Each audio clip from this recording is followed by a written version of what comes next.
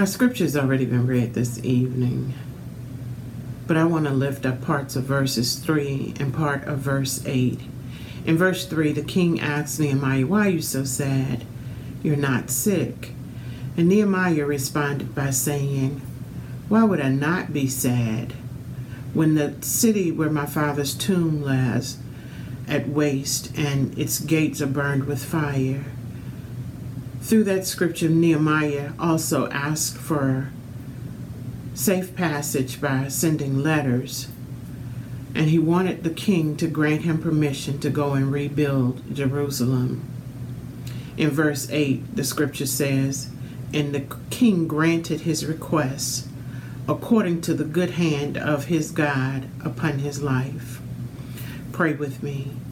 Father, we thank you for this time and opportunity. We ask, God, that you would bless the word, bless the hearer, that we might be motivated to move to a place of solution with the civil unrest we're experiencing in our cities right now.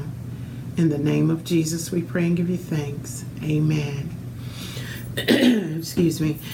If I had to tag a topic to this message, it would be, I would be sad, but the hand of God is on me. Charles Schurz said in the May 1984 Reader's Digest, "One of the refreshing marks of young people is their idealism." He says, even if you've known from years of experience a young person's ideals are not practical, their zest can inspire faith and hope in those of us who may have lost our vision somewhere in the many battles of life. Someone has said, ideals are like the stars. We may never reach them, but like the mariners of the sea, we chart our course by them. As we mature, we learn that the real world isn't quite as perfect as we once envisioned. Once a jaded pastor said, "Originally my life's goal was to win the world for Christ. And then it became win one or two people. Now his view is try not to lose too many." And while it's overly pessimistic, there's a grain of wisdom buried in his comment, and we would do well to think about it before we rush into any service for the Lord. As we consider the social and civil political unrest that we're experiencing in our nation right now, how could we not be sad? And at the same time, be excited about the movement that we see our young people engaging in as they seek healing and equality across our country. They see the wrongs that are being committed against black and brown people. They see the economic disparities experienced by poor people. They see the health inconsistencies with COVID-19 in full effect. There's a demographic of people who have seen the destruction that is in our communities, and they want to be a part of the rebuilding. But they need the favor of the king. They need the favor of government officials to get the ball moving in the right direction in order to begin rebuilding our cities that our foreparents had already built. There are times in all of our lives when we have been somewhere or seen something or someone who needed help, and yet we remained silent because we didn't think we had what we needed. We thought that nobody would listen to us. Have you ever been faced with spectator effect, where you know something is wrong or somebody needs help, but you decided it wasn't your business or you didn't have what was necessary, and maybe you were paralyzed with fear and just couldn't do anything about it? Taylor Walter says, "Fear is a funny thing. We will go to great lengths to avoid what frightens us. We will stay in unfulfilling jobs, toxic situations, and toxic relationships, avoid seeking justice, and suppress our God-given talents and calling because fear has us crippled. We will settle for a life that is just good rather than a life that is powerful and amazing." And then on the other hand, big fear is big business if you're in the horror industry. When these things occur, I want to suggest that we do what the scripture that read in our hearing said in verse 4b, where it says, Nehemiah said, "Then I prayed to God, the King of all kings, and said, if it pleases the king, and I have found favor in your sight, Nehemiah knew he couldn't do anything without the guidance of God, so he prayed as he cried out for help. There was a crisis in the streets of Jerusalem, much like the crisis across our country right now. And what happened to Nehemiah is not much different than what's happening on any given day or night on the streets in our community. It's become commonplace to turn on the news and there's some form of police brutality going on somewhere in this country. There are racially dividing comments being made by governmental officials. There's some form of budget cutting that continuously puts the poor people in desperate positions, and things have to turn around. The scary part is there are many people who have become numb to the death toll, and numb to the number of people who are dying from corona, numb to the rules about wearing masks, numb to the number of people who are living in poverty. We turn our heads to preachers who are hiding behind curtains like they're the great Oz, and not in the streets with the protesters, looking to build a better future. The scripture said in Isaiah that the government shall be upon Christ's shoulders, and if we are his representatives, then we are to be the ones to run the government. The truth is no longer a requirement for our elected officials, and nobody is raising an eyebrow to this madness. Nehemiah said, "O king, if I have found favor with you, please send me to the city so I can rebuild." When we look at the scripture, we see that this is what some biblical scholars call Nehemiah memoirs, because the book is written in a first-person narrative.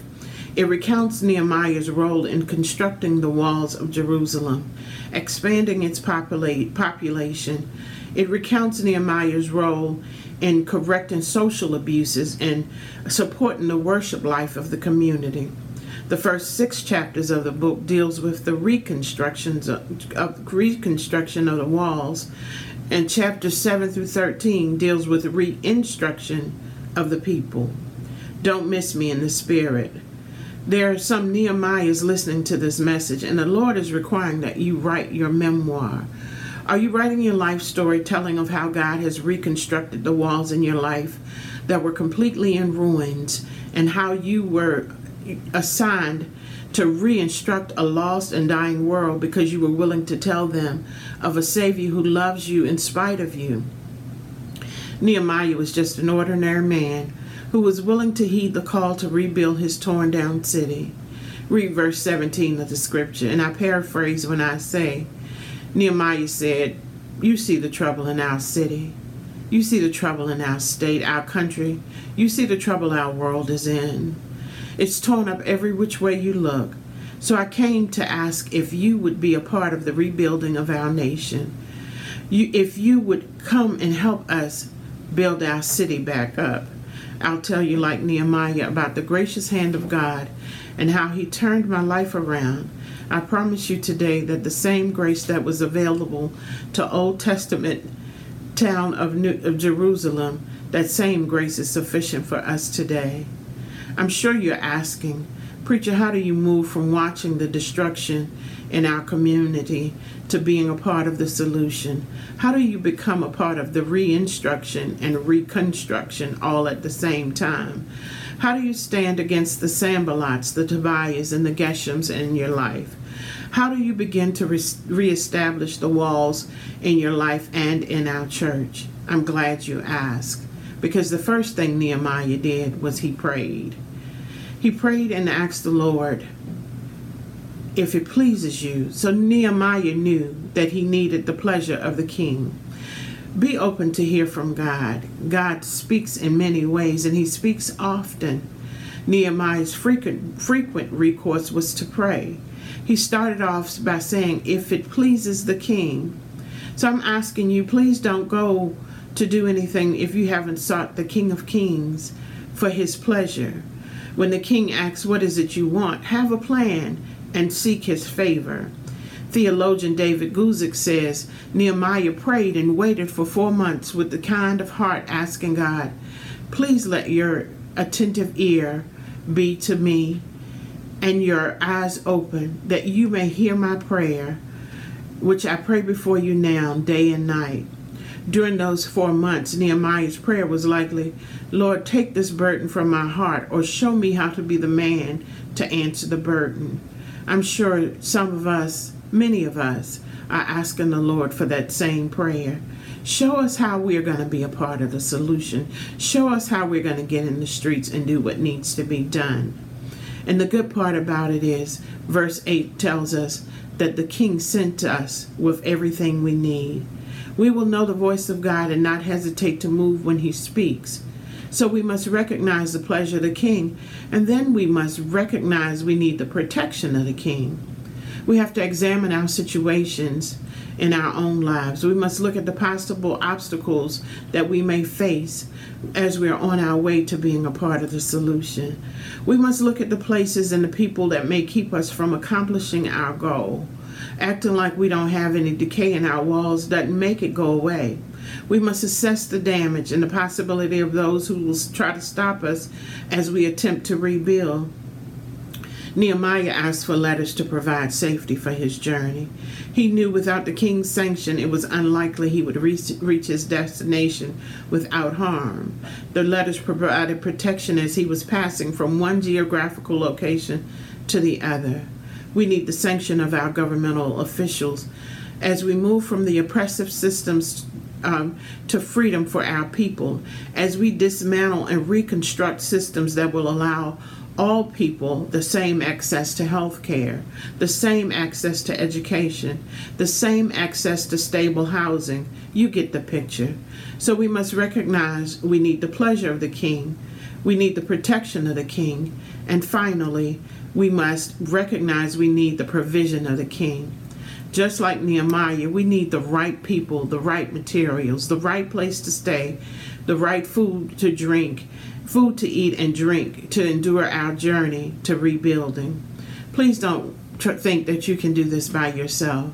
Nehemiah had to take a few good men with him. Nehemiah realized he needed some help. He knew he was going to need materials, but he doesn't just jump into the project with everybody doing their own thing. Look at verse 12. It says he sets out with a few good men. People of God, you can't take everybody on your journey.